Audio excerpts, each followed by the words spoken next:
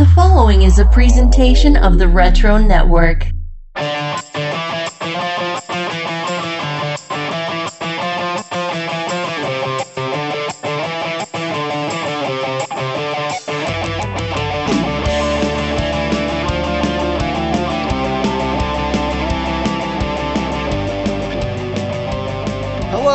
Welcome to episode 19 of The Wizard Files, the special interview series where we go behind the scenes with former staff members of Wizard Magazine. This time around, we are joined by a true insider who worked to create the beloved Wizard sister publications, Anime Insider, Toy Fair, that then went on to become editor of the hilarious Topless Robot website before moving on to io9.com and beyond. So let's welcome to the show, Rob Bricken. How you doing, Rob? Good, sir. Thank you so much for having me. I appreciate it. Now, just for conversation's sake, get to know each other here. You have an anime background there. I just have to admit, for me, I don't really have a huge anime source of knowledge. So for me, like my one frame of reference, the one Japanese property that, has ever gotten my interest was The Guyver. So like back in the day, I had like all the original OVA tapes and I had a few of the manga volumes and like this weird out of control one-off movie. I remember they did like the remake series. I think that was even like advertised in Wizard at one point. And I just didn't connect with it. I love the American live action films though. Those are a ton of fun. They're so goofy. Yet I feel like I rarely see the Guyver represented just like in general pop culture when it comes to Japanese entertainment. So I'm curious, in your knowledge and experience, where does the Guyver stand amongst anime fans, or what is your personal familiarity or take on the character? I know it because it was one of the first anime to come over in the late 80s, 90s boom that started and, took us all the way through like about 2007 or so, 2008. Yeah, the Guyver, I knew it as a classic, but most people don't at this point. If there's any kind of infamy to it in America, it is from the live action movie, which I think is mostly because Mark Hamill is in it. Exactly, yeah. So, yeah, even when the show came back in 2005, we kind of barely covered it just because there was no heat. It was for much older fans already then. Yeah, so it was kind of a relic by that point, and even not a very popular one. Yeah, it doesn't have the soap opera history of so many other famous manga and anime titles. So for you then, how did those Japanese properties enter your life? What was your exposure, and how did you allow that fandom to grow?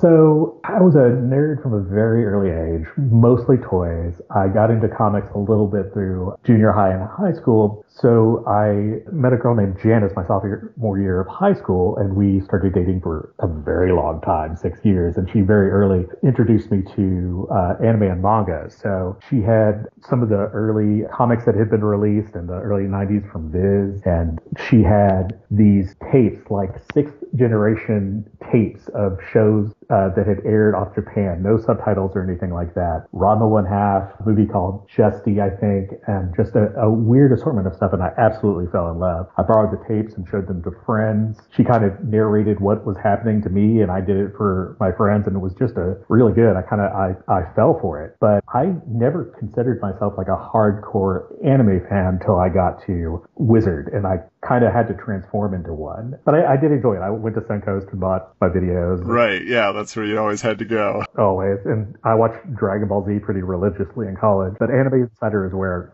it really took off for me. Yeah, and we're going to get to that very soon. But I'm curious that you mentioned, your brief foray to the American comic scene, in those early years. Were you reading Wizard at all, like during your collecting? And what kind of titles were standing out to you that you would pick up? I never read an issue of Wizard. Not a single one. Wow. I was first and foremost a toy guy, so I read every Toy Fair. I knew of Wizard because I went to a comic shop weekly to pick up my stuff and saw it there, but I was reading my manga, had few assorted series, none of which stick in my head. But I got into comics originally when I was 10. My grandmother got me 3 comics when I was sick once. I remember one was Avengers 277, the end of the Under Siege arc, which completely captured my imagination because the Avengers were just decimated, and I was like, what is happening here? It made me an Avengers fan since way back. And then there was the Phantom Stranger Secret Origins, which I don't know if you know. One of the origins is from Alan Moore, and he's like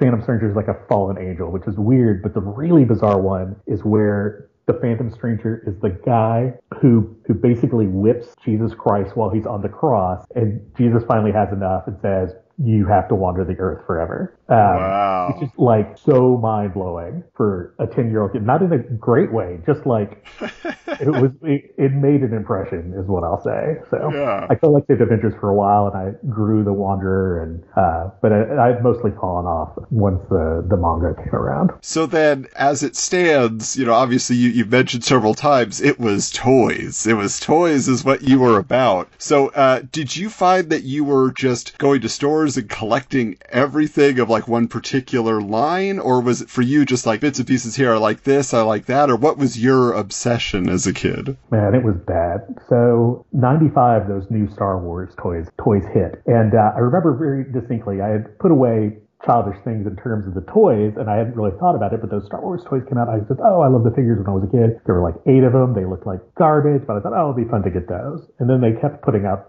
action figures, of course. I thought, I'll just get a few more. And this ends up with me in college going to Toys R Us at 5 a.m., like every Saturday, waiting in line to run in hopes of finding new Star Wars toys.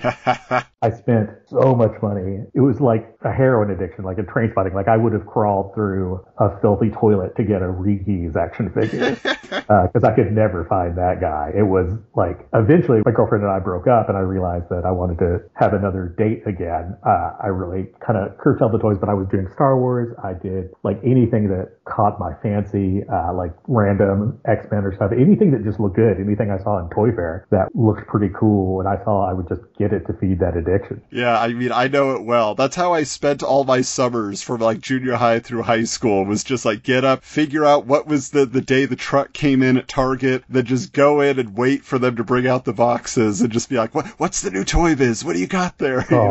So yeah. It was so bad. So many grown men there. Like half of them were there for like Hot Wheels. The other half, a quarter were scalpers from comic book stores. So it was very irritating. Yeah, I eventually worked at a Toys R Us and then managed a KB toy store. And so, yeah, I can tell you 100% the Matchbox and Hot Wheels guys, they are the craziest collectors out there. You want crazy toy collectors, they are out of their minds. Like, they will spend hours digging through a giant bin, or the most stolen item at those stores was always die-cast cars. Like, that's what they would take. All right, so now here's the thing, though. So, as we're talking about, you weren't a devotee of Wizard, but you were of Toy Fair. But according to our records, you did eventually appear in Wizard. So in the Wizard masthead, we found you first as a contributor with issue 126, featuring a March 2002 cover date. It may have been 125. We actually found out we're missing that issue, so it's on the way. But you had a sidebar article about how Spirited Away was not getting U.S. release, and this was just a travesty. I really nailed that one. Yeah. And then the early version of the Anime Insider was coming out concurrently with that appearance from Wizard, as a 2-issue, it was like kind of a special just called Anime Invasion at the time. So let's talk about this timeline. Let's try to piece it together. What led you to getting hired at Wizard? Well, again, I had read Toy Fair religiously, loved it. It was my dream job. And so when I got out of college, I did a year working as the arts and entertainment editor at the local alt weekly. And I think I just sent my clips like out of nowhere. Maybe I saw a listing, but whatever. I sent a packet of my stuff. I did a lot of like comedy stuff as anything I could inject humor into my writing, whether it's features or just little like blurbs and stuff like that, I would do. So yeah, I got a call to come up and I was absolutely petrified. It was very funny because I sent 50 other resumes to like various alt newspapers and video game magazines and didn't hear back from a single one, just my dream job. The Wizard thing is that they would have like little toy columns or like an anime section or something, like very small stuff, and they would just fob that off on Toy Fair and the anime guys. It was, nothing we really look forward to. It was just kind of like busy work, but we did it. And so I show up in Wizard every here and there. But I joined Toy Fair at issue 49, and I came like just enough to help with some copy editing. So I was in the masthead, but my first issue where I was writing stuff was 50. Very cool. So as you arrive there, like you said, it's a dream job. You want to be writing for Toy Fair. You want to be in that world. So what was your impression just of the offices, the staff members, everybody you'd been reading their stuff for all this time? Man, It was amazing. It's really tough to explain because I grew up in Lexington, Kentucky, which is the second biggest city there. Doug Goldstein wanted to ask me if it had, does a real city in Kentucky mean is it has 6 trailer parks instead of 5? And I'm like, well, no, it's a real city. And so Congers is not. It's barely a town. It's just a few long highways with the commercial stuff on it. So I was really taken aback by that. But then I got into that office, which it was a real office building. It had a great lobby with, these Alex Ross prints and pinball machines, foosball table, but it still managed to look professional. And then going around the office, they were all bullpens. They were everything, all professional except that every square inch of every desk that had free space was covered in toys and collectibles. It was just like heaven. I'm a pretty shy guy the best of times, so I was just kind of intimidated by everyone except Toy Fair, which I had to talk to in order to secure the job. But it was really kind of surreal meeting Zach Oat, who I'd been reading there for a while, and he became one of my closest friends. And, Tom Root was the other big name I knew, but he had left just before I got there. So as you're getting into the job then, what was the experience of contributing to Toy Fair then? Were you pitching? Were you just receiving assignments? And ultimately, what was the main perk of that gig for you? The main perk of the gig was stuff. We would just get boxes of toys, Palisades Toys really loved us, so they kept sending us things. We would get collectibles or ask for stuff for the Twisted Toy Fair Theater archives. It was just stuff for free. And I got a lot of great toys. The Toy Fair would have their exclusive toys, which ranged from occasionally cool to just mind-bogglingly terrible. The big thing was always the Simpsons toys, which could be sold on eBay to make up for any deficits in your Wizard Yes, stuff. We have heard about this. Did you hear that they were called Yellow Gold? No, I love that. Yeah. But I was hired to do incoming first. We all did all sorts of things all through the magazine. Random features, we'd all just be kind of divvied up. But I did run incoming for a while, collecting all the images and stuff like that and writing all the blurbs. There were so many blurbs in that magazine. And eventually just Anime Invasion / Insider took up more and more of my time till they moved me over to that completely, which was kind of a bummer because, again, Toy Fair was my first love. Yeah. Let's talk about that timeline here too, because we do have a medium-sized archive of Toy Fair here from the earliest issues and then getting into your later issues of Toy Fair. So in issue 59, which was July 2002 cover date, you contributed actually a letter from the associate editor, which you were at this point, professing your love for Christopher Lee as an explanation as to why there had been so many jokes featuring this prolific actor throughout the magazine. It's very hilarious. We'll post it up on social media when your interview goes up here. But also in this issue was your list of the top 25 Star Wars toys of all time. And obviously, like you said, that's where your obsession was. You knew it well, but your number one on this list, do you remember? Is it the AT-AT? It was actually the Naboo Royal Starship from the episode 1 line. So the question is, do you stand by this ranking all these years later that of that time was the number one Star Wars toy? What you need to understand is that the bylines for that sort of thing were vastly misleading in the sense that no one would trust me. I wouldn't even trust me to pick by myself the top 25 Star Wars toys of all time. I wrote the whole thing, but everyone in the Toy Fair staff got together and argued what should be on there, what place, and everything like that. The AT-AT would absolutely have been my preference. I assume it was pretty high up in the list. It was number 2. But what surprised me was most of the toys on the list were not from the vintage Kenner line. The majority of them were the later 90s figures. So, obviously sculpting and everything helped a lot, but it sounded like nostalgia maybe wasn't playing a role in that decision-making there. No, it was all about the best figure, the best Luke Skywalker, the best likeness, everything like that. It was nostalgia played a factor, but with so many toys coming out and just them being so good at that time compared to how it was, I mean, it was a pretty easy choice for us to like pick the good looking one instead of the rinky dink but beloved Kenner ones. You know, you mentioned the Anime Insider then becoming this busy thing. Now, obviously, Inquest and Toy Fair were very well established by the time here in the early 2000s the Anime Insider is launching. So what can you tell us about the development of that magazine? And did you feel like the Wizard executives were anticipating the success of this new magazine, or was it just an experiment to test the waters? Like, were you a cheerleader of it? How did this come together? This is a tale. So Anime Invasion came out, and I can guarantee you it was 100% because all these anime companies were advertising in Wizard and Toy Fair, and Japanese toy companies were as well. And it was very clear to the Wizard brass that if they put out an anime magazine, they would make a lot of money. And so they did test the waters with a single issue. It was Anime Invasion, and it did really well. And then they did another one a few months later, and that also did really well. And then they made it quarterly, and then they went to bi-monthly and monthly. What happened was, when I got to Wizard, 2 weeks in, I think, the galleys for the first Anime Invasion went in, and I was like, I did not know this was happening. This is awesome. A Wizard anime magazine from the, Toy Fair and Wizard guys.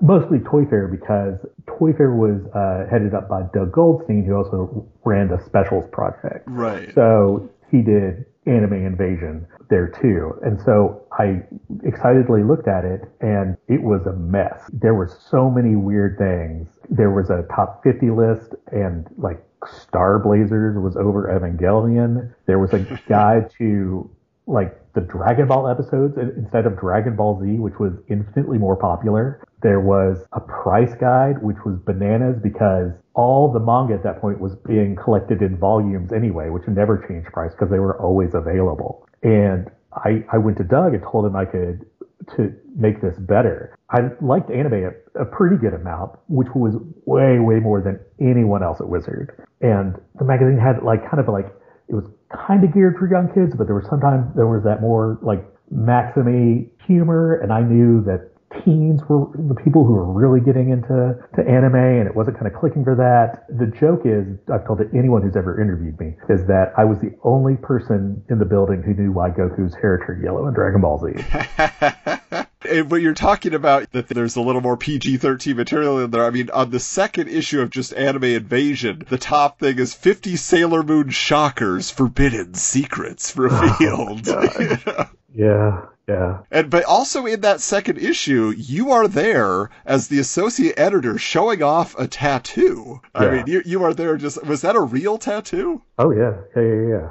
So when I was at Ace Weekly, I did a story about tattoos and their rise in popularity, and I got a tattoo for the story. Orochi Yatsura was one of my favorite series. It was by the woman who did Inuyasha and Ranma 1/2. So, when I say, like, I was like kind of an anime fan, obviously I did get an anime tattoo, so I'm maybe being a bit disingenuous, but certainly like the biggest fan at Wizard by far. Wizard was not interested. Toy Fair was marginally interested because the anime had very cool toys. And just out of curiosity, is that your only ink on your body to this date, or has your artistic expression on your skin grown? I've only gotten one more tattoo, but it's a very large tattoo of Luke Skywalker and fighting Darth Vader that is done in like ancient Greek pottery style. Wow. So rad. I got that. There was an artist at Gizmodo who drew it up for a feature that never came to be. And I was like, I'd like to put this on my body, please. And she was very pleased. That is fantastic. Now, here's the thing. Like you said, so obviously now you are kind of their go-to guy in a lot of ways. You're correcting things. You're figuring things out. Now, with Toy Fair issue number 69, which was May 2003,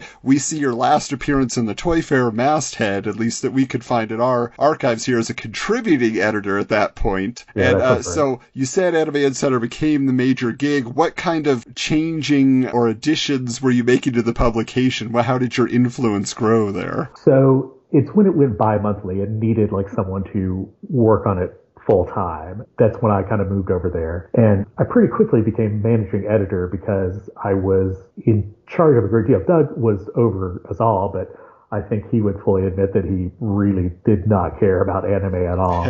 So he was relying on my input for a lot, but also working with the upstairs people who would say, yeah, Yu-Gi-Oh is selling like hotcakes. We're putting Yu-Gi-Oh on the cover. Or this company is advertising a great deal. We're putting such and such on the cover. And he and I and the other staffers who were under me would, try and generate some kind of content based on that. But I looked over every inch of that magazine before it went to press and helped figure out all the features and stuff like that. And so for you, did you have a favorite feature or one that you were able to put in? Again, when you're in charge, you can kind of push some things through. Was there one in particular that stands out to you? I was able to lobby for a redesign of the magazine when I was trying to pivot it into that big teen market that made it Dragon Ball Z such a success and all the countless anime DVDs that were kind of coming out at that point. So at a certain point, there's a redesign where it looks a lot cooler, a lot more readable, doesn't have crazy orange fonts anywhere. Doug and I kind of rebuilt it from the ground up in terms of the different departments and so forth. I convinced him to get rid of the price guide finally. So yeah, I'm really proud of kind of all of it and what we were able to do. How long was that period? How long were you there at Anime Insider then? I was at Wizard, I think altogether 5.5 years. So my last issue, I think, was 36, which sounds like 30 years, but remember it was quarterly and then bi-monthly and then yada, yada, yada. So, and I'm curious, during that time period, was there a particular anime or manga property that readers were obsessed with, or that they were writing in letters about, things like that you just got tired of hearing about? Was there a specific running gag or debate that was always going on there? Fans kind of liked everything at those early years before the anime companies just licensed whatever garbage Japan was coming out with. Not every anime series is equal. But what I remember is being told by upstairs that we needed to cover this thing called Duel Masters, which was a collectible card game like Yu-Gi-Oh! I don't know where it came from. I'm still not really sure. I remember thinking for a long time it didn't come from Japan at all, but no one liked it. No one at the magazine, no reader as far as I can tell. But we had to do, it seemed like forever we were covering Duel Masters in increasingly desperate, bitter ways. And so in your experience then, this is the real question that I have, because like you say, in the office, the number of anime and manga fans was very low, at least in the early days of this magazine, and I'm sure until the Anime Insider staff is growing. But was there ever crossover that you were able to chart between American comics fans moving over to manga? Did you find that there was crossover, people buying Wizard and Anime Insider? Was there any way for you to track that, or was there a pretty deep line in the sand overall from what you could tell? I always found it to be the same as the Wizard staff and the Anime Insider staff, that never the twain shall meet. As far as I can tell, most comic guys are pretty well purists, and definitely most anime fans were purists. It had to be the authentic thing. Anything American that pretended to be or done in an anime style was garbage. So yeah, it was a real deep split, which kept the split between the magazines pretty solid. There was more crossover appeal with Toy Fair because, again, there were myriad anime action figures and collectibles. Interesting. Okay, so now obviously, we often hear about these notorious shenanigans that were occurring in the Wizard offices. Were the Anime Insider folks just kind of quiet and keep it to themselves, or did you guys ever feel the brunt of something Pat or somebody else came up with? We definitely were like an island apart. Our island could see Toy Fair, but the land that was Wizard magazine was never in sight. So they left us alone, and we kind of huddled in our little anime nerd corner. But somehow, all these weird things happened. I came right after the big prank you probably heard about where Pat McCallum and others wrapped every single thing in the Toy Fair office with aluminum foil. Yes. And when I say everything, I mean hundreds of action figures. The walls, the ceiling, the floor, office chairs, literally every square inch of everything was covered in aluminum foil, to the point when I came in, there were still parts of aluminum foil on things. And also, Wizard was a big freewheeling thing where they would have work lunches every day and so forth like that. And I missed all of that pretty much. Things had like really calmed down just before I got there for reasons I do not remember other than like, we need to settle everything down. We got to shape up a little. Yeah, now I gotta know this though. You're saying you're an island apart there, but did you ever get a visitor to that island? So we must ask you, Rob, Gareb Shamus, cool or fool? Both. Like, I will confirm, I think what everyone has said about Gareb, which is that he would just kind of like wander through the building occasionally, like as if carried by a breeze in a dream-like state where he would just kind of waft in and say, oh, yeah, blah, blah, blah, blah, and then, you know, kind of wander out again in some kind of like proprietary ownership of the company, which he was. Yeah, he did not remember names. I think he had to be told every time what the Anime Insider office was. I mean, I worked there for 5 years. I don't know how many times that I introduced myself to him. But he did, you know, he saw the opportunity for the magazine. He let Pat roll with it, and, you know, Brian and Doug, and, you know, they was very popular, gave me a job. He may not remember names, but he started something pretty great. And still feels like the most iconic job of my career. And I think that's actually been true for several of the others. Yeah, that's interesting. Yeah, that it plays out that way. Yeah, he just kept the hits coming though. He let it happen, and the success came. So this is the question then: what led after those 5 years or so to your departure from Anime Insider and moving on to become the editor of the Topless Robot website? And of course, we have to ask, how responsible were you for the name of the site? Oh boy. Okay, so I was basically losing my mind at Anime Insider at the time. Andrew Carden was in charge of specials, and at that point he had given me total reign. I mean, he chimed in because he had his experience, but I was basically fully in charge of the magazine at that point. And I think I'm a good manager, and I'm very proud of the magazine, but I'm not sure that my disposition is 100% suited for dealing with like upstairs executives and their weird demands and everything like that. I had this perfect version of what the magazine was going to be every single time, and I couldn't make it, and I just couldn't reconcile it. So I was offered a job at Funimation to make a anime news kind of faux MySpace website, which went absolutely nowhere and was sabotage. I'm not going to get into that. Oh, wow. I was laid off after a year and became a freelance writer in 2007. And I was doing random things like bank newsletters, and then I contacted Bill Jensen, who was, when I first started, managing editor of Toy Fair. And in one of the most inexplicable career paths, but amazing career paths I've ever heard of, he somehow had become director of new media at Village Voice Media, a very large company, in the same amount of time it had taken me to go from starting at Toy Fair to unemployed. So he was interested in doing all the blogs that were for the Village Voices were for individual newspapers in thus individual cities. And he wanted to get into like national blogs, and starting with the nerd one. I'm not sure if he had it in mind before I called him up and begged him for work, but he and I kind of plotted that out. And so for the name, which was very distinctive and less problematic at that point, I remember very distinctly like giving him list of like nerd nouns and list of very memorable sassy adjectives, so that like, and we would like kind of mix and match trying it. We decided on robot very quickly, I think, and then Topless Robot just kind of stuck because it was so distinct. That was both of us, but I was the one who generated the list with both Topless and Robot on it.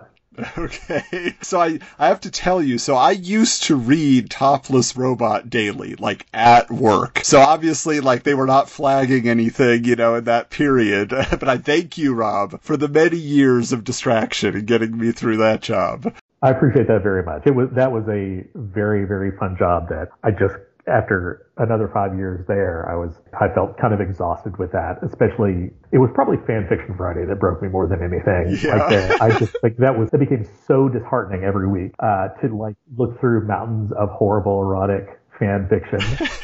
Because it had to be just the right one. It had to be the right length. It had to be the right craziness. Yeah, it was genuinely depressing there at the end. Yeah, and you had obviously you were very well known for the FAQs as well, right? So you would kind of these non-spoiler reviews and give details about, films and these big, media properties and stuff like that. So did that ever become overwhelming, or is that just fun? Because they were obviously, like you say, there was a very focused tinge of humor to everything that was on that site. Some of it angry humor, but... Topless Robot was very bitter. It was a very mean-spirited, bitter site that probably wouldn't fly today, but it was very fun to do. I'd had enough nerd experience that I felt pretty confident calling my shots and saying what was going on between the lines of this stuff. And I grew up in Mystery Science Theater. It's one of my favorite things. And so just mocking things, mocking these, big budget movies with the FAQs. I was going to say Michael Bay got it the worst, maybe. I will stand by that one, probably.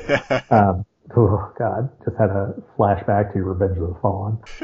So, no, those were always good. They were pretty few and far between. Sometimes they felt a little forced, but sometimes I felt inspired in my hate for a movie, and those always worked out very well. Yeah, and I have to say, so, the reason I bring it up, the reason I want to talk about Topless Robot is, as we've had these interviews, and I've just, had discussions, the loss of Wizard, when Wizard closes its doors in 2011, and really, by that point, it had been many years that it was not the same magazine, the same attitude. Yeah. Topless Robot really was where you should have gone as a Wizard reader. It was the website that carried on that legacy, in my opinion, in a slightly more crass way. But at the same time, it was just, you felt at home again, reading all the content on Topless Robot. So I'm curious for you, did you feel like your time, again, like your experiences at Wizard and Toy Fair and Anime Insider influenced the content and the attitude of Topless Robot? And it was just like, hey, they're giving me free rein, this is me. Oh, completely. I mean, not just my time at Toy Fair, but my time reading Toy Fair. It also shaped my sense of humor a great deal. And you can love things and still take the piss out of them. It was a very Mystery Science Theater, too. Mm-hmm. And you're right. I used a lot more profanity, and I was a lot more bitter about things, but that was the same ethos. My thought was that, hey, Wizard Magazine was about comics. Toy Fair was about toys. Anime Insider was about anime, obviously. And those are all great for those individual fans, but my goal really was okay, I may like toys, but I want to keep up on kind of the big comic stuff. I just want to be like a well-rounded nerd. I just want to be kept up to date on kind of everything while I still have my passions. Yeah, that was my very specific goal, to be able to kind of I'm not going to cover everything, but I'll cover all the big stuff that you want to know about as a well-rounded nerd. And hey, if anybody wants to go back, you can check out some of the hits on, if you go to the Wayback Machine, Topless Robot is archived there. And in particular, when Captain America the First Avenger was about to come out, you had a post where it was the first shot of Bucky, and you're like, no one cares about Bucky. And it was all just you ranting about how it wasn't a good idea to have Bucky in this movie. Sure, they're going to do a Winter Soldier plot down the road, most likely, but this kid sidekick thing, it's not going to work out. Oh, I can't imagine how many things I was wrong about on that side.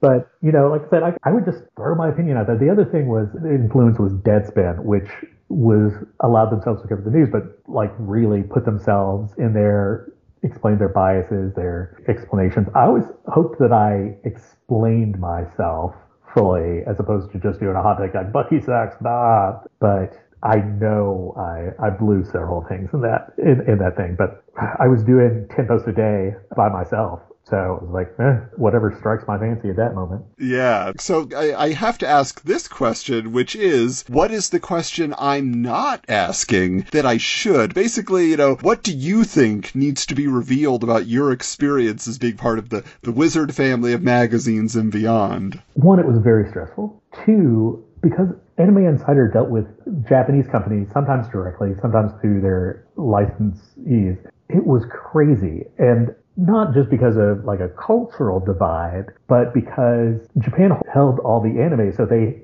basically controlled all the American companies like puppets, for sometimes very specifically Pioneer/Geneon and Pioneer/Geneon USA. Geneon would force its American affiliates to pay to license their shows, even though they were technically the same company, and pay exorbitant fees for it. But they had to, because those were owners of the company. And they also forced the reason the anime market really crashed is because these Japanese licensors would force these companies to take all this garbage that would come out and not sell, but the companies had paid a lot of money for, had to. And Anime Insider, well, the Wizard Toy Fair model was absolutely not Japan's cup of tea. Eventually, they kind of in order to keep covering things, we got rid of the word balloons, we got rid of the faux twisted Toy Fair theater with anime toys that ran for a while. We did away with fan artwork, and we added copyrights to everything that no other magazine did. It was kind of intense, but then there would just be inexplicable decisions. Like there was one I remember so particularly. We wanted to put Read or Die, the TV series, on the cover, and we knew it was going to be a popular show with fans because there was the movie beforehand, and it starred new characters, and they gave us 3 pieces of art that were all terrible. They were all like soft drawn, slightly cheese-cakey shots of like nothing action-packed, nothing really striking. They had mounds of key art over Japan. I know. I saw it in the Japanese magazine. I saw it in the merchandise. But they would only let us have one of those 3 images that were all terrible, and we chose one. And then they decided, nah,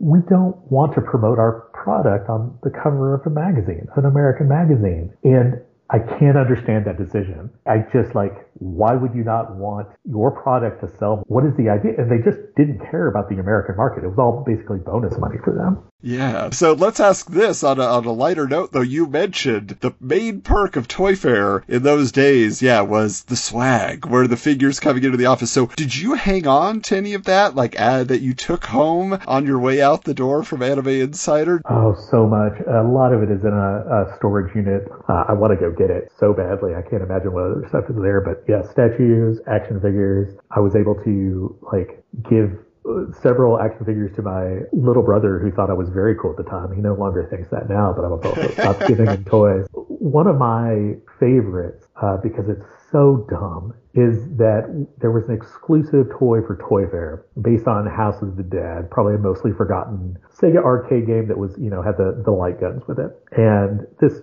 figure was a thing called Strength, which was basically a purple Incredible Hulk with a purple bag over his head. And so the Toy Fair exclusive version of this was Strength, carried a huge chainsaw, and the exclusive was on the chainsaw, there were just the words Toy Fair. It was unfathomable. And even better, Toy Fair was misspelled in the sense they put a space between toy and fair. I can't imagine how many of these weird things were sold, but I love it to death. It's just iconic for me of some of the weirdness of working there. And speaking of that, as we close out here, what do you feel, whether it's for you personally or just what you've been told over the years, is the legacy of Wizard and Anime Insider and Toy Fair? From your contributions to all those magazines and that universe of publications, what do you hear about the most? I don't know how much impact Anime Insider had, because again, the Japanese anime fans are just so purist. They want direct from the source Japanese. And while there were certainly people who liked our lighter, funnier American take on it, there were still plenty of people who were no Americans involved. I think Wizard still has a great impact on comics journalism. Anytime anyone tries to do a feature or a top 10 list or any kind of decent journalism, I think they're trotting the path that Wizard once did. Anytime anyone wants to be funny about comics, they're in there somewhere. Toy Fair, I don't know, but the biggest legacy for me is always going to be one, it helped me get topless for a while, which was a huge part of my career and was my career going forward. It was some incredible friends I made. We all stay in touch. We've always stayed in touch, well over a decade later. It was just a incredibly impactful job for all of us. Still is my number one job in a lot of ways. It's kind of what I think of. It influenced my life so much. I got to go to Japan 10 times. I got to meet the people who made the new He-Man toys. I got to play bongos in a Japanese bar so long that my hands turned purple. Just a wealth of experiences that I never would have imagined myself that it opened up for me. So yeah, as stressful as it was and as weird as it was sometimes, I'll always be incredibly grateful and glad that I was a part of it. Yes, that's fantastic to hear. So speaking of which, where can people find your work these days and connect with you online? Well, they can try and get me on Twitter, but I only check it like every 4 months or so expect a wait time. I mainly do my nerd writing now at IO9 as a freelancer after I step down there as editor, so you can check me out there. I'm doing a series on reviewing the old Dungeons & Dragons novels of the early 90s, and I'm having a deliriously good time with it. I also will still make fun of old 80s cartoons and 90s cartoons anytime someone lets me. Yeah, it is my bread and butter, and if someone wants to pay me to write nerd stuff, I will happily do it. It's literally the only thing I'm good at.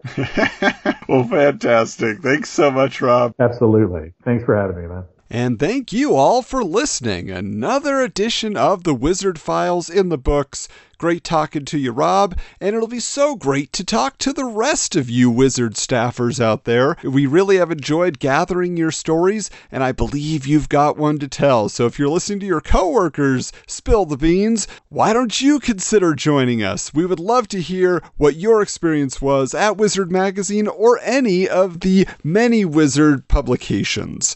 I can tell you that next time around, we have a very fun guest, Mr. Greg Orlando. He was there and witness to some wild shenanigans in the offices and certainly had many opinions to share. I really hope that you will join us for episode 20. Yes, number 20 of the Wizard Files. Of course, you can stay connected with us on social media at Wizards Comics on Twitter, at Wizards_Comics on Instagram. Of course, you can check out the YouTube channel, and you can also, if you got something to say, you got some ideas for the show, some suggestions, send them on over to wizardscomicspod@gmail.com. But until next time, we're closing the files.